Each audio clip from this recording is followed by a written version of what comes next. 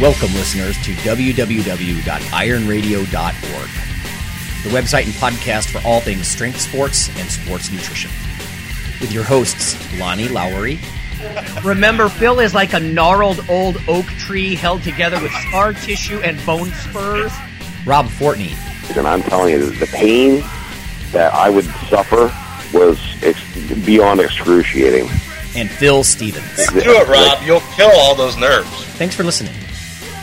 Good morning, everybody. Go to strengthguild.com, strengthguild.com. Scroll down to the Iron Radio collections, and we've got new shirts and new banners for you to support the show. Everything from just a regular old banner, regular old shirt, to ones with sayings on them, like Lonnie's Phil is like a gnarled old oak tree shirt. And some news for you, we're going to have some contests for people who own these shirts and things. So if you support the show, we'll let you more on that later. So if you get in on these early, you can be one of the first people to win some prizes. So thank you very much. Go check out the site, strengthguild.com. Scroll down to Iron Radio Collections and support the show. Welcome, Iron Radio listeners. This is Lonnie Lowery. I'm an exercise physiology and nutrition professor of about 20 years, and I'm a former competitive bodybuilder. This is Phil Stevens, strength coach at Strength Guild. I'm also a competitive powerlifter and Highland Games athlete. He is Dr. Mike G. Nelson, creator of the Flex Diet certification and associate professor at the Carrick Institute. I'm Stephanie Stepp. I'm one of Dr. Lowery's former exercise science students, and I'm currently a medical device sales rep for Boston Scientific and CrossFit junkie on the side. Nice. All right, everybody. We're going to delve into Stephanie's origin story after we get through just one mail-in news here. I wanted to share one from Sean. He sent it a little bit earlier in the month. He says, hello, Iron Radio crew. Please consider doing an episode on what you consider to be seminal works in research on topics such as muscle protein synthesis following resistance training or protein research, hormonal insights, etc. That would be a fun ride on the Nerdmobile. He also says, please bring back Fortress. The world needs the nudge of critical thinking and bullshit detection brought by a good Fortress rant. Metal reviews would also be welcomed. Well, Mike, you could certainly do that. Yeah. You and Rob are the most knowledgeable guys I know with the metal stuff.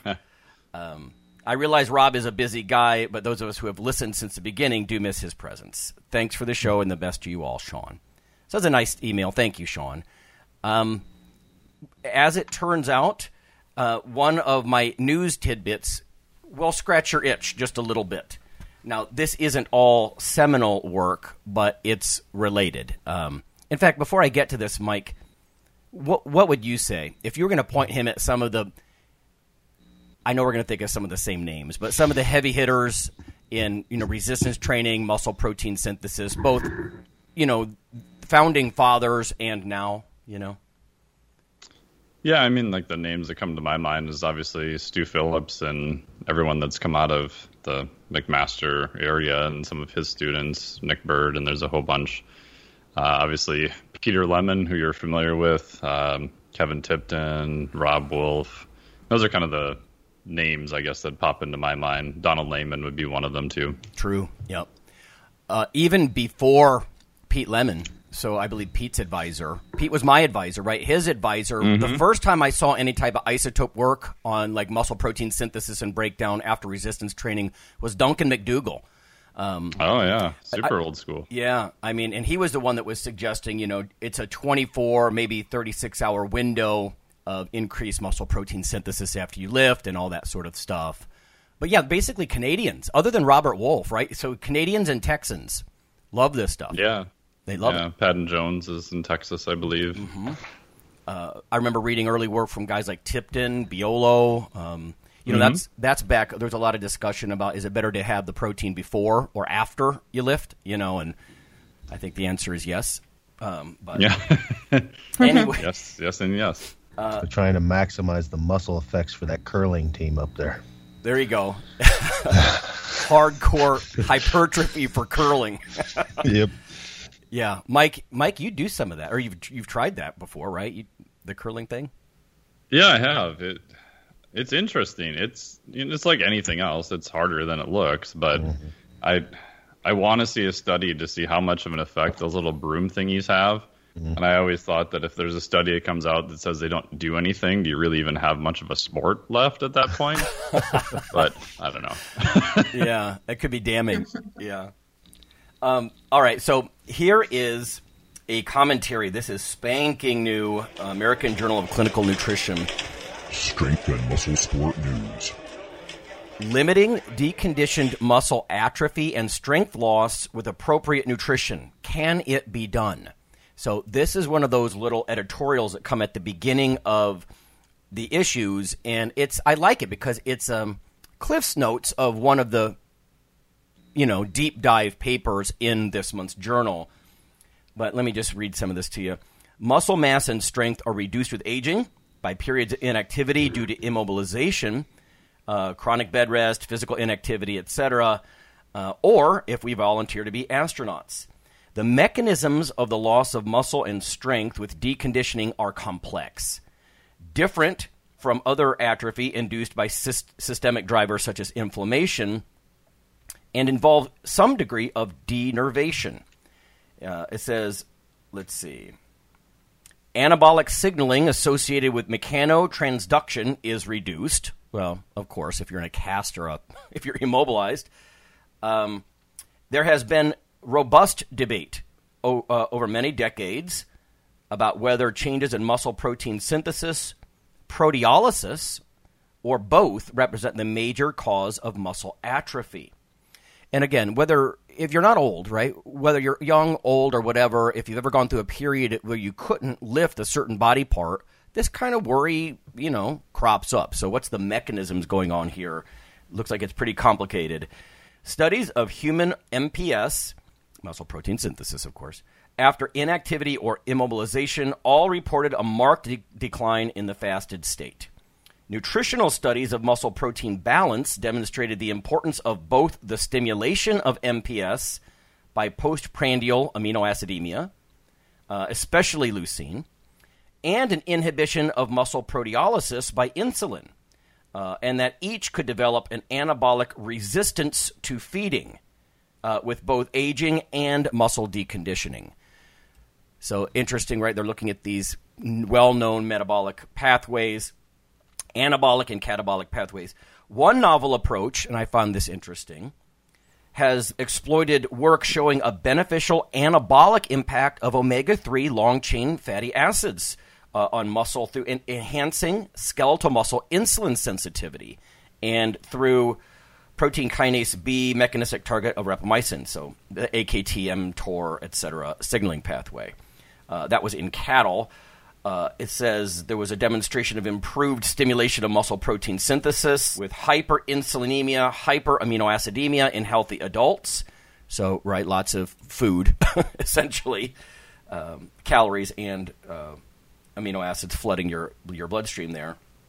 And an increase in muscle protein synthesis and muscle mass and function in healthy older adults. So they're kind of pushing the omega-3 thing, and I find this interesting. Mike, you remember, Phil, you probably remember this too. It's a little bit in the weeds, but there was a lot of discussion a decade or more ago about whether fish oils would harm or help muscle mass. Yeah. Because of the interference with like prostaglandin E2 and all that stuff. But here they're really leaning pretty hard into it being beneficial because it sensitizes you to anabolic stimuli, like on a muscle level. It says, thus, a high dose 5 gram per day of EPA and DHA given during 2 weeks of unilateral leg immobilization in healthy young women attenuated the muscle disuse atrophy. Now, that's interesting. It says, in this issue of the American Journal of Clinical Nutrition, against the background of their previous negative attempts to mitigate short-term knee immobilization-induced deconditioning by feeding extra protein, or, again, they got negative results with 2.5 grams of leucine with each meal. The authors in this issue, Wall and colleagues, report, they took subjects 3 days of leg immobilization with a knee brace, a unilateral knee brace, showed no effect of differing protein intakes over a wide range from virtually protein-free to high protein on any of their measures of muscle wasting. So it seems like, again, this lab at least, they're feeding different amounts of protein and they're trying leucine, and it's not really saving those deconditioned muscles. Surprisingly, they report no influence of dietary protein on any of the measures in the control leg either. Now, this makes me think, and they fairly point out, this might be a type 2 error. Maybe they're missing something, right? Yeah. Because if the control leg isn't benefiting at all, I mean, you can't put somebody on a very, very low protein intake. They went as low as 0.1 grams per kg per day, and they saw it didn't change either. And remember, the control leg, of course, is getting stimulus. It's not immobilized. So you'd think it would have some impact, to withhold protein or give lots of protein on the unintervened leg. They conclude that rather than increasing the stimulus as they have tried to do in the past, again with different amounts of protein or leucine, sensitizing the intracellular anabolic signaling pathways as with fish oils might be a better strategy. It says, however, as previously mentioned, it did not prevent a loss in strength. I think just of certain markers of, hypertrophy or mass. So, practical advice from the trenches, Phil. I mean, what do you think about, like, if you have somebody who's immobilized, do they try to do anything, creatine or fish oils or something, or what do you have them do? I don't have them diet, generally. Yeah. That's a bad time to diet. I don't really have them take creatine or anything like that. I generally get people to use the other leg as much as we can. Like you guys have seen, there's studies that show even that the immobilized side will get at least neural benefit from that. Mm-hmm. So we'll use the other side as much as we can and just adjust how we can until time being. So, like, I have one guy right now that has a knee issue, and we're waiting for an MRI. And until then, we're upper body mainly. So, and just doing what we can downstairs. So, got it. That's, the best we can do. Just keep protein up, keep food up in general. When somebody's injured and going through surgeries, I see it all the time. People are like, I'll just diet. Well, that's probably a horrible idea. Right. Because you need to heal now more than ever. So let's save the dieting for later. But and then just figure out what we can do and do a lot more of that. And that's as much from their mental stability as it is for anything else. You take an athlete and take something away, it's like, well, let's find something else to concentrate on. So, right. No, I can see how some people might think, well, I can't burn any calories, I can't lift, so I'm just going to cut back on the nutrition, on the food intake. But yeah, then that's kind of salt in the wound. Now you're denying it any kind of stimulus, on top of the mechanical one. Let me ask you, Steph. Have you ever had a period where you couldn't train a certain body part, or are you always so healthy it doesn't matter? There's been periods I probably shouldn't have because I was experiencing pain. But usually I just took a little bit extra longer to mobilize in the beginning, lacrosse ball, roll it out just to get over the pain, I guess.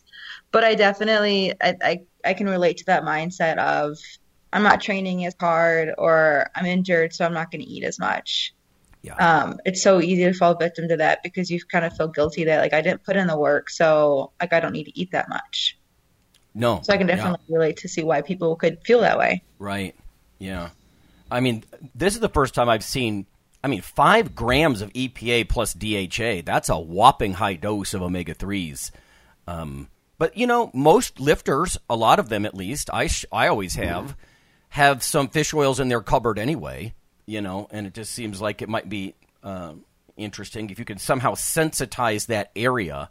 They're not showing that it's magical or anything, but they are sort of leaning in that direction because at least this lab is suggesting protein isn't, just supplying building blocks in a sense, or hopefully some cellular stimulus through protein isn't enough. Maybe something with the fish oils and what they do because they definitely have a big impact on cellular pathways and whatnot. Mike, what about you? Do you work with people, or have you ever experienced that kind of disuse, from an injury or, unable to train or whatever? Oh, yeah. I've had, luckily, recently haven't had any major injuries, but in the past I've dislocated my left arm, completely ripped my right arm out of the socket playing broom ball, spiraled my right ankle where it was the size of a cantaloupe and all sorts of fun stuff. That was snowboarding. So similar to Phil, I mean, I haven't looked at any of the newer studies on this, but I think the cross-education effect is probably bigger than what we think. I'm just trying to get some neural input into it. We know the fastest way to just lose muscle is to cut the nerve to it. So if you have no neural signal going to it at all, you're just going to lose muscle mass really, really fast. Mm-hmm. And injury is not obviously like that, but maybe on the flip side, getting some movement in there. As soon as their physician will allow it, or as soon as I can, I'll get any movement I can. So on my ankle for a while, it was move my big toe up and down 1 millimeter. That was my movement. Obviously pain-free and nothing that's going to contradict what your physician said. In terms of supplements, I did use more fish oil, creatine. I played around with curcumin for a while. I think the data on that's pretty mixed, but I figured, what the heck. And similar to you guys, especially with clients, like the first thing that comes out of their mouth is like, well, I want to go on a cut right now. I'm like, no, it's probably a really bad idea because I think people underestimate how much you need more calories and nutrition at that point, just because they assume that everything is related to training.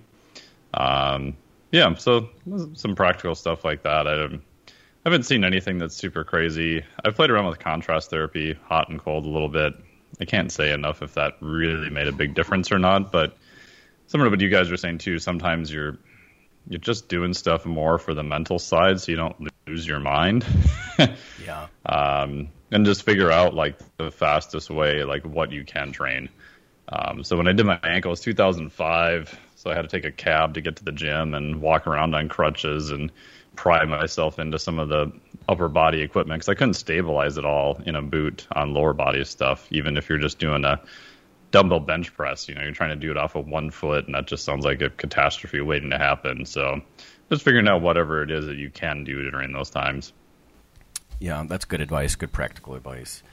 I think that when you look at something like microgravity and space flight and things like that, it just really emphasizes it's the opposite of lifting, right? The absolute loss of any of that sort of mechanotransduction or resistance just against gravity, and how the human body just freaking falls apart. Bone mass, muscle mass, it just starts going out the window. It just shows you how important it is to have some kind of resistant stimulus. It's literally like proof of concept that what we do in the gym is a good idea, because when you remove all of it, you're effed, basically. So yeah, for listeners, I think it was MedSci last year or maybe the year before had a whole series of studies they did on 3-degree tilt down bed rest. I think they did up over 30 days.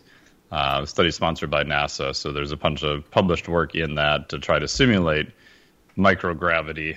So in those studies, they did not move at all for 30 days. They had this crane-like structure that would take them to the bathroom, so they were laying down like 99% of the day, or it was, I don't know who they get to do those studies, but it sounds just horribly miserable.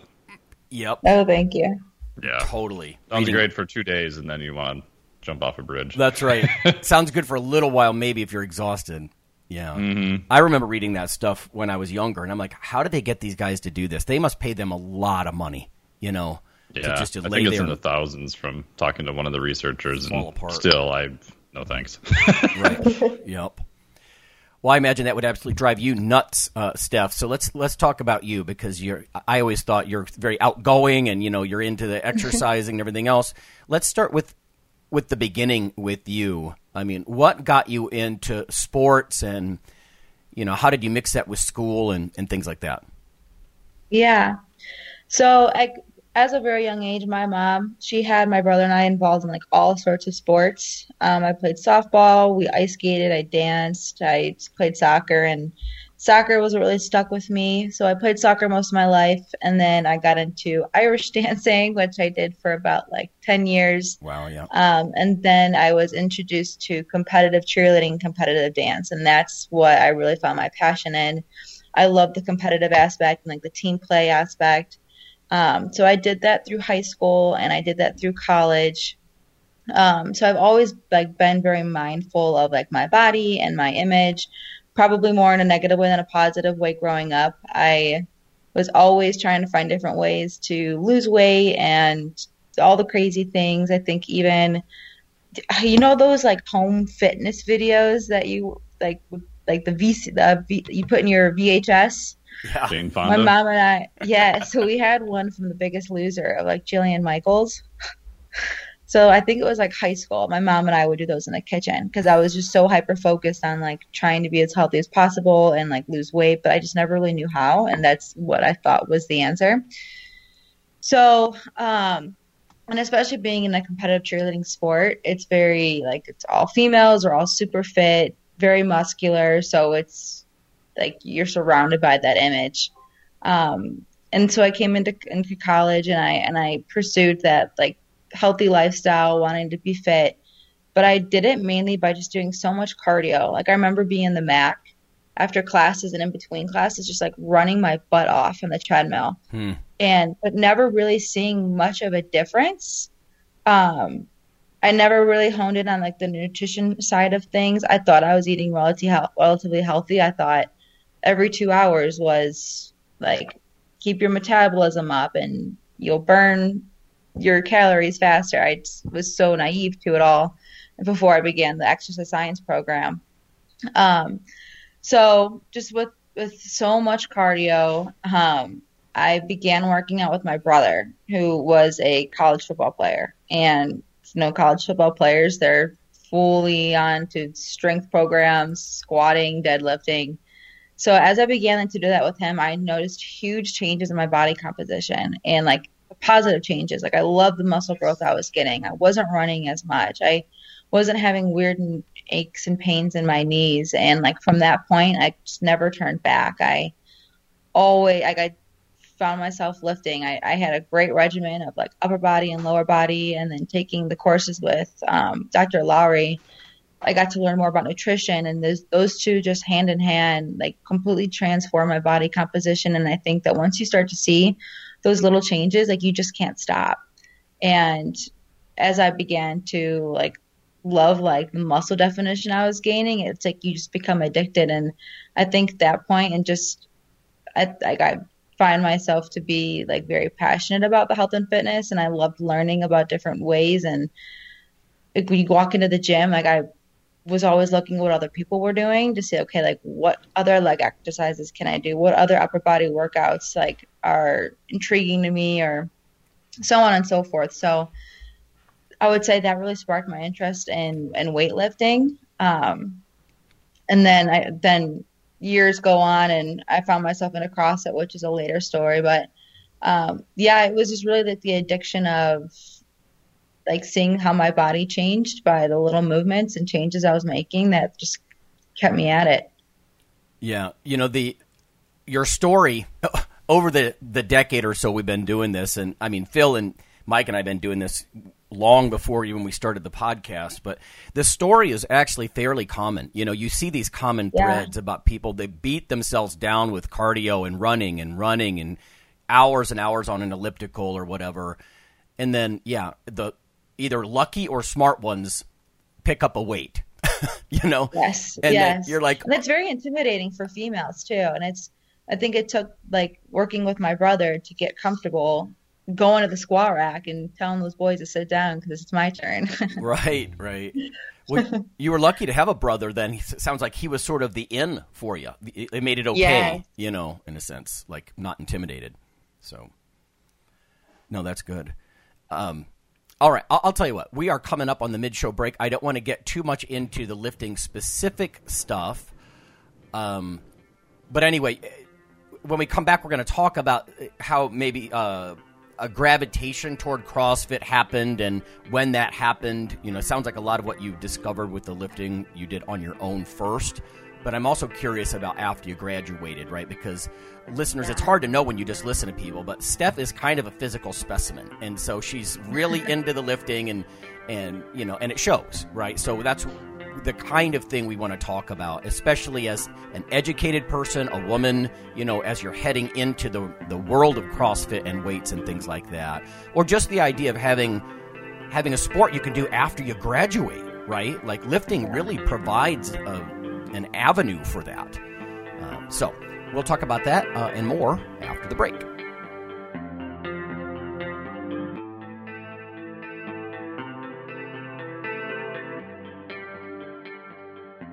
Hello there, ladies and gentlemen. Yeah, you know who this is. So I'm here to tell you about Dr. Mike T. Nelson's new book, Why You Should Eat Keto. I don't do it because, look at me. Come on, I'm fabulous and I'm fantastic.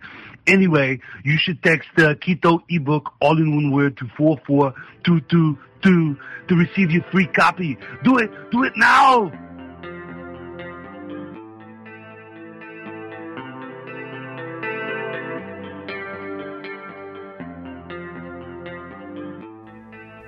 Okay, listeners, after more than a decade of joining us on the podcast airwaves, you can now also become viewers on YouTube. This is not our usual simple backup of the audio show, but rather a growing body of video taste tests covering various foods of interest to nutrition enthusiasts, bodybuilders, and powerlifters. From within YouTube, simply search for Iron Radio Taste Test or Nutrition Radio Taste Test.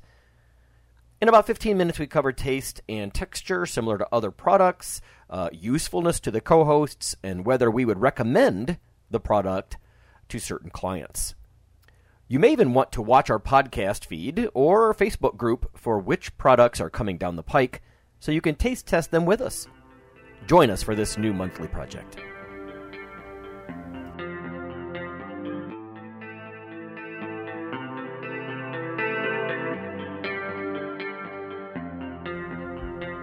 Iron Radio is, of course, primarily a podcast. But over the years, there have been technical glitches calling for backup streaming and listeners who wanted the convenience of other sources of audio content. Toward this end, Iron Radio is now simulcast and backed up on YouTube. If needed, please search Lawnman07 or Iron Radio from within YouTube. There's not much video, but if you like to listen through YouTube on a Roku or other living room device, there you go.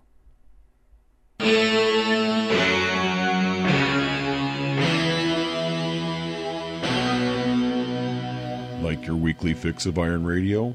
In addition to being a popular institute on iTunes, we are also on email. Simply go to www.ironradio.org and sign up for the voluntary email. You'll get a once per week email, no more, that's little more than the show notes and a link to the audio. So go for it.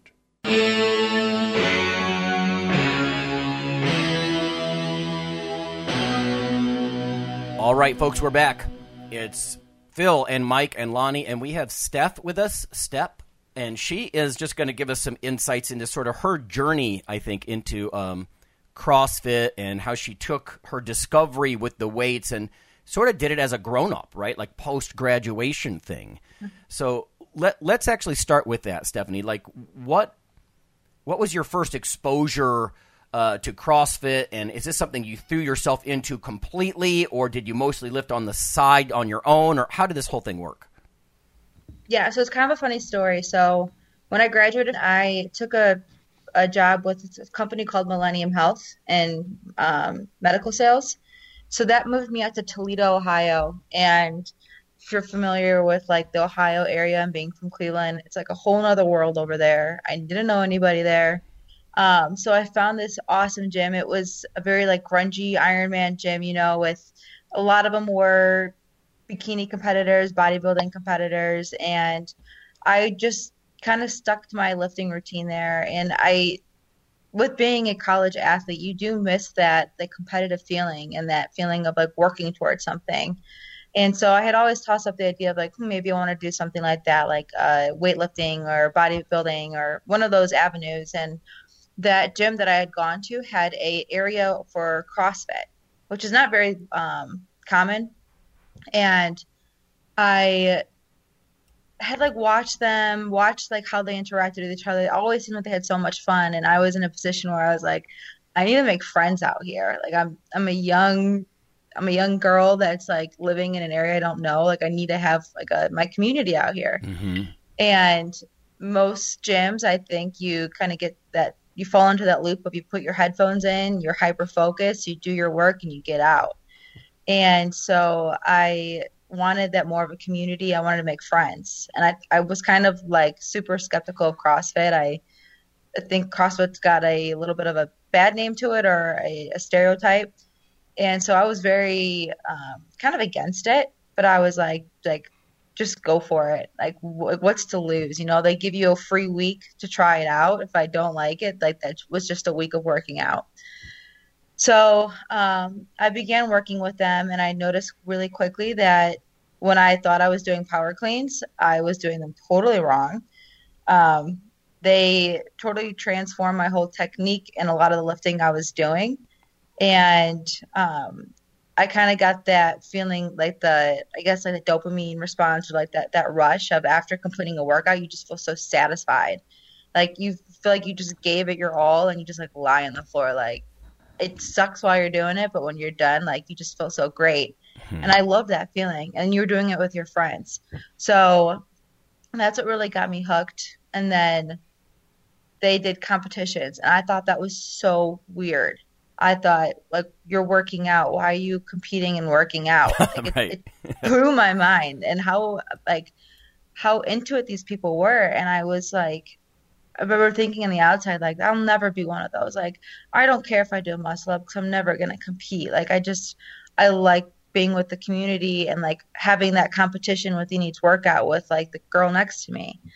But then I did my first competition, and I was like, this was so much fun. Like, I pushed my body to things that I never thought I could do. And it's crazy what the adrenaline kick does to you. And you don't fatigue, and you don't think about how painful it is. Like, you see yourself on the leaderboard, and you just can't stop. And a lot of it, like, people think that CrossFit's a lot of like cardio, and you lose mass and like get skinny, but really, like, CrossFit is what put on a lot of my muscle, because a lot of it behind it is Olympic lifting. Like, if you want to get good at CrossFit, get an Olympic lifting coach and get good at technique with lifting, because right now that's like where the sport's at. It's who's the strongest, and you don't become the strongest by just doing like metcons and lifting. It's getting the technique down with weightlifting. Mm-hmm. So actually, like, most up to date now is I've got a weightlifting coach that is going to be helping me up my numbers, because that's what I need to do to stay competitive out here. Yeah. Do you see yourself moving into like more of a pure Olympic lifting at some point, or is it just CrossFit is where it's at for you? I think that with working with my coach, if I start to put up numbers that are competitive with my region, I would definitely try an Olympic lifting competition. I think it's important to kind of have off seasons. So it's so easy to get burnt out. So a lot of athletes they'll stop doing CrossFit for a few months and do just Olympic lifting, and they do Olympic lifting competitions. Like, I have a couple friends that already do that I think that's so important, just to, like, you kind of mix it up so you don't get that burned out. And like, you can't, like, it takes years to build strength, but it takes months to build your endurance. So I think it's important to take that time off to hyper focus on your strength, like up your calories, cut the cardio, and really focus on like your technique and hitting certain percentages, because that's, in the long run, that's going to benefit the most. So I think definitely I would do an Olympic lifting contest or competition. Phil, I think it was you, or at least definitely people in your gym. CrossFit can be a nice shoehorn into Olympic lifting, right? I think it's been a nice marketing tool for people to get into Olympic lifting. Is that fair? Yeah, it's been a lot of the reason that Olympic lifting and powerlifting have surged in the last decade. Mm-hmm. And I've had numerous people that started there in CrossFit and then went on to weightlifting. One of my athletes in particular, she went on to the American Open Finals, and she started in CrossFit. She did the CrossFit Games, regionals in Canada, and then made it to the American Open Finals, so national level weightlifting. So, and she just gravitated more towards that because she was built more for weightlifting. So, like, running and stuff was always tough for her as far as the CrossFit went. She always did great in the lifting portions, but she puts on muscle really easy, and she has really short, just big legs. So anytime we had to run, it was hell. So That's all we ever had to work on. We had to spend like 90% of our time working, running and stuff because that was just, she was just naturally gifted. Like she won the Canadian, she was number one across all of Canada in the snatch ladder, but then got killed in running. So like, why don't we just go over here? Because you need to be a little more all around. But yeah, no, it definitely feeds it. It's fed into a lot of sports, and I have people that even my off-season power lifters will do. I hate to say this because they'll do CrossFit type stuff. CrossFit claimed a lot of things that were already there, but now everybody knows it as CrossFit. Like, they'll do conditioning things with Metcon type stuff. We'll do 4 or 5 exercises to keep them moving and keep them in shape, and after their strength work. So, but yeah, no, I mean, in large part, yes, there are a lot of people. It's had a lot of bad stuff said about it, but it's done more good than bad, as far as getting tons of people moving now, especially women. Oh yeah. So well, let me ask you guys, because I honestly don't know, because I sort of live under a rock academically, I guess. But so obviously gyms have different flavors, like different cultures. So, Steph, did you like stop at that bodybuilding-esque gym? Did you move like exclusively with a particular box or something, or how does that work? I mean, how does that gravitate? And then what happens if you get so into Olympic lifting? Do you leave the CrossFit gym, or no, they can meet that need? Yeah, so it really all depends on where you're at. So where I started, I would do like my first hour of just bodybuilding, hitting the machines, like isolated work, because I felt like that was very important too to like CrossFit, just hitting some of like those minor muscles that you don't really touch on with like Metcons and Olympic lifting, and just like strengthening certain muscles that you use, like and then I would go over to the CrossFit side. But there was a time where the CrossFit side, they had to like basically leave the gym and start somewhere else. So I followed them and I went just to the box. I see. But it's a lot of like the communities with these, we call them boxes. There's like open gyms where you could still kind of do your own thing. So you could do the class work or like whatever is prescribed for that day. But then, or you could do your own type of programming, which could involve just lifting the whole time and no Metcons. And a lot of gyms have their own separate like strength or weightlifting coaches and programs. So when I moved out here to Salt Lake City, it's a very large gym. They have like the class CrossFit section. Then they have like the competitor CrossFit section. So that's on the other side where we all kind of do our own thing, but we're all competitor athletes. And then they have like Olympic lifting. So they have a coach there that it's all just lifters. They all compete in Olympic lifting. They don't do Metcons. They've got their own coach and their own little community over there too. That, and I would say a lot of gyms operate that way, but not all of them. That would be like a very like high performing gym, I guess I would say, would have like all 3 aspects. Right. Yeah, I see. I think that CrossFit gyms are hiring on strength coaches. Yep. Because that's just a whole nother like certification, and like just like CrossFit coaches aren't, when they get their certification, I think they learn about that stuff, but I think it's a different feel when you're dealing with just a strength coach or a weightlifting coach. Yeah, I imagine it's helped the industry, just strength coaches out there. You have this motivated customer group, sort of, and they need your specialty in a sense, whereas maybe before it wasn't as widely known, or understood. I was going to ask you, Mike, so you obviously have all kinds of clients, different levels, competitive, or, they're coaches or trainers themselves. How does CrossFit come into what you're doing and how you work with individuals, I work with some CrossFit competitors, not right now. The people I work with now are just doing it more for fun. I wouldn't say they're super competitive at it. I've worked with some more competitive athletes in the past, and for me, it's fascinating from a programming design, because I think programming for CrossFit is probably one of the hardest things to do because of all the things going on. And, some of the clients I've worked with, it was just getting them stronger for 2 years, and that person ended up leaving early because she didn't like that answer. But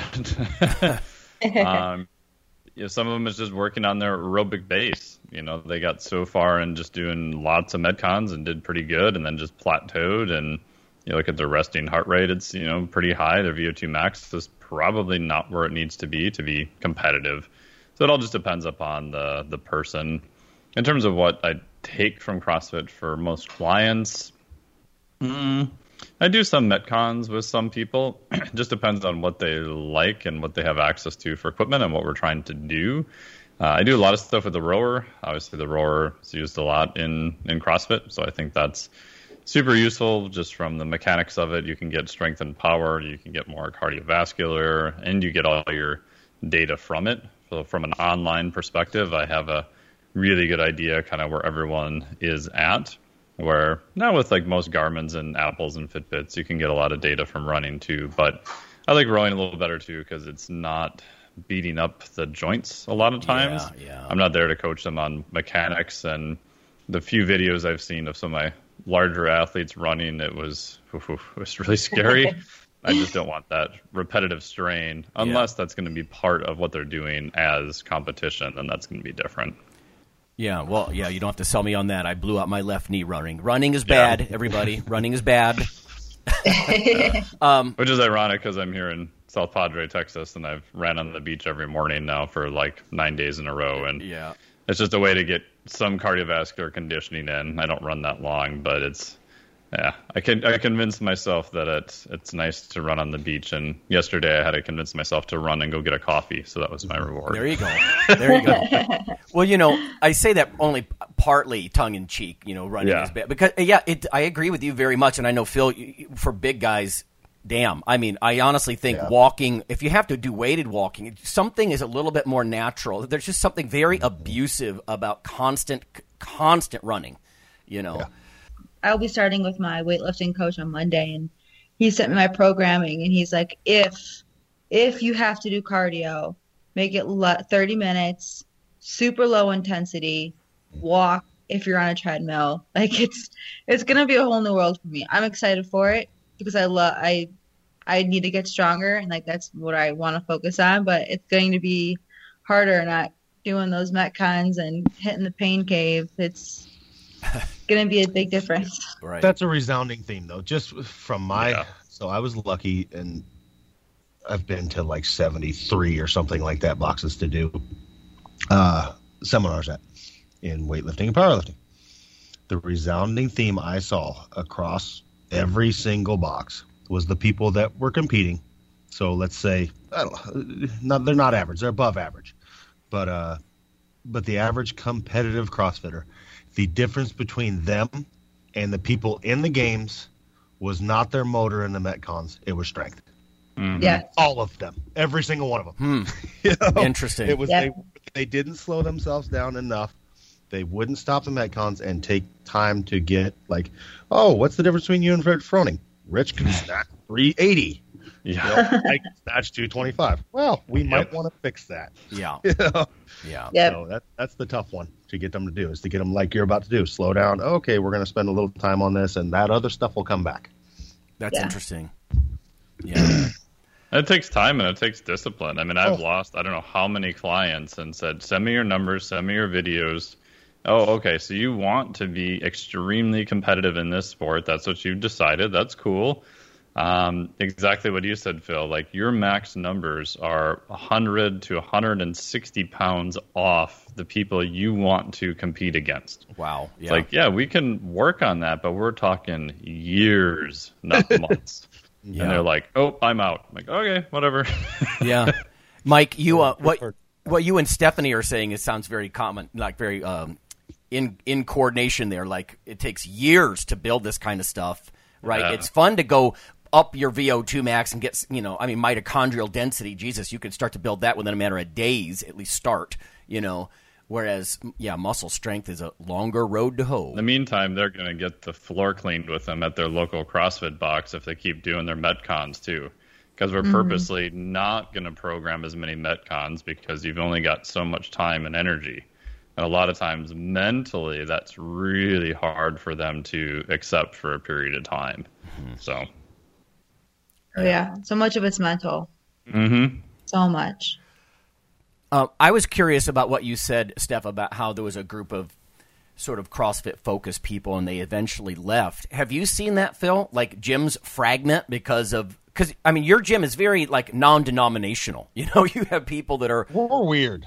We're weird, but we're like, my whole gym is like misfits of different sports. So, yeah, we're definitely novel. But I will say this, like Steph was saying, you're seeing it more. The CrossFit isn't growing like it was. And what you're seeing is the boxes that are rising to the top now are bringing in and accepting. They have a powerlifting coach. They have an Olympic lifting coach. They have a running coach. They have it all under one roof. And so you're starting to get the cream is finally rising to the top. So and the ones that are excelling are bringing all of it under one roof. And they're a big gym. So, but yeah, you've seen some splitting. I've seen it a ton of times. Hell, even just right around here, I see places open and close all the time. And like, we're the consistent ones that are hidden in the corner and nobody knows about us. And we just keep rolling. And I have people that do everything. So. Yeah. Now, specifically marketing, though, isn't it contrary to the origins of CrossFit? Instead of having like general conditioning and a wide range of abilities and all that, I mean, what you're talking about is now they're having specialists come in and people are wanting to specialize. Isn't that somehow opposite to the idea of CrossFit? Or am I just naive here? Well, they're just realizing that to get good at this aspect of it, I need to take time and specialize on it. Well, CrossFit the games in and of itself came a long ways. You know, they didn't used to, put up the numbers they do. Yeah. Like, you need to be a damn near national level weightlifter to compete at the high level in CrossFit. So, I mean, look at Matt Frazier and Tia Kumi. They're both big. There you they're go. both championships. Yeah, champion weightlifters. So the sport itself has demanded it because, you know, the weights they're putting up now and the times they're doing, like, you can't be average at all the things and do well anymore. You need to be pretty damn good at all the things to do well. So I think they compared maybe like the first or second very early games. Females are like maxing their snatches out at maybe like 125, 115. Females now are putting well over 200 in snatch, like 215, 225, and it's insane how strong people are getting. Interesting. Yeah. So you guys are telling me the whole field is moving towards strength and power more than it was. Yeah, I think. Yes. And the podcast I listened to, Ben Bergeron's podcast about they do like 2-minute drills, and somebody had questioned in like I'm a teen in CrossFit, like what should I be focusing on? And he's like, just get strong, like take this time and work on your technique and just get as strong as you can, get that baseline, and like that takes the longest to build, and in the long run, like that'll keep you on the top. One last question, because we're kind of winding down here. Steph, what about, like you said, you have some concerns about sort of like, you know, body image or, you know, being lean and sort of an aesthetic appeal and all that kind of stuff. How does CrossFit affect people like that? Is it a good or a bad influence, or like even maybe just speaking for yourself, you know? Yeah, I think that's why I've hooked onto CrossFit so much is I haven't had a focus on that. It kind of came naturally, which is what I put my body through. And I think that CrossFit has a general attitude of like bigger is better. And it's like nobody in CrossFit wants to be like the tiny, skinny girl. Like everybody wants to be bigger. It's an environment of like eat more. And so it's been nicer where it's not like competitive cheerleading where it's like, it's all about being like really skinny and you're wearing like those 2-piece uniforms. It's like a totally opposite mindset of how big can I get? Yeah. Well, so that's a good thing probably for people who might be on the verge of an eating disorder or something. Like let that go, be athletic and just eat, right? Yes. Yeah. That sounds a lot like your message, Phil, in your gym, you know, all those women that you have. They're like sports in general, I think, do that to everybody.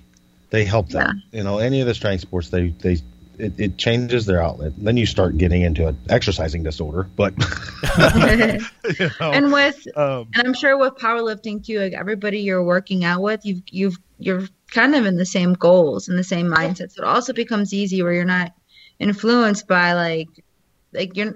I guarantee not all of them are going drinking 3 days a night. Like you surround yourself with like-minded folks who are kind of on the same path, the same goals. So it becomes easier to stay on track. And powerlifting, that's where powerlifting, weightlifting, all those sports, they're let's be real, they're niche compared to baseball, basketball. Yeah. You have a community that you're in, and you're all bought into that. And you hang out together, and you keep each other accountable, and you know, all that stuff. So. Right.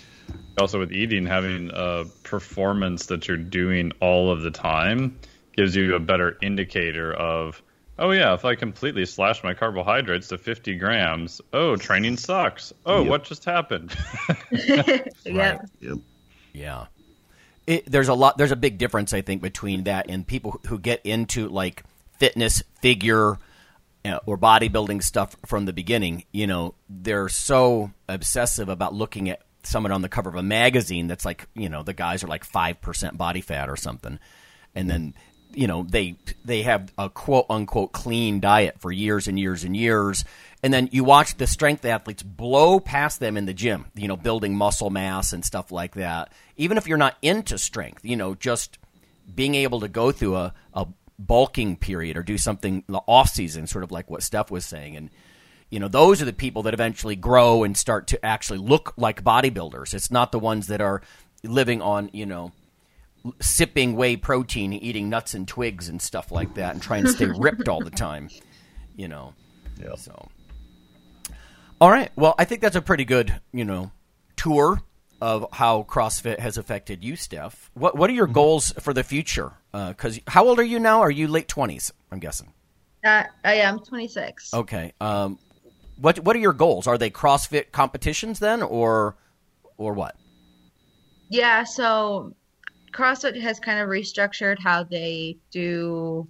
Like before we had regionals, that was like a big like goal of mine was like, okay, I'm gonna hit regionals and like then I'll just do this for fun. Mm-hmm. But they took regionals away, so now they have these things called sanctioned events.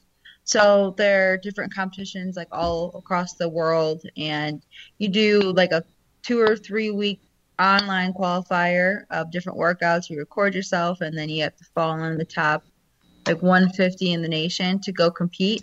So my goal is to do one of those sanctional events, most likely one in the States. There's one coming up in Miami in January, and then COVID's been a little bit iffy, but that's my ultimate goal is to make it to a sanctioned event and compete as an individual. Cool. Yeah, I'm up for anything that's going to let people continue to, like, resistance exercise of any kind, you know, as an adult. It's such a pathway to keep training and being competitive instead of just stopping when you're like 21 years old and you leave college, you know. Yeah. It seems so backwards to me. Like our whole society is built around young people get to exercise and train and be serious, but after that, I don't know. They're, you know. Yeah. Unless you don't lose the competitive mindset. Like when you graduate, it's not like it's poof, it's gone. It always will be. Right, yeah. How sad to be 26 years old and like some of the people you graduated with, they're already rapidly becoming has-beens, right? That's ridiculous. Yeah. It's ridiculous. Anyway. All right, well, good stuff. Thanks for joining us, Steph. I appreciate it. Yeah, thank you for having me. That's a good story. All right. Nice chatting with you guys. You as well. Right on. We'll see you next week.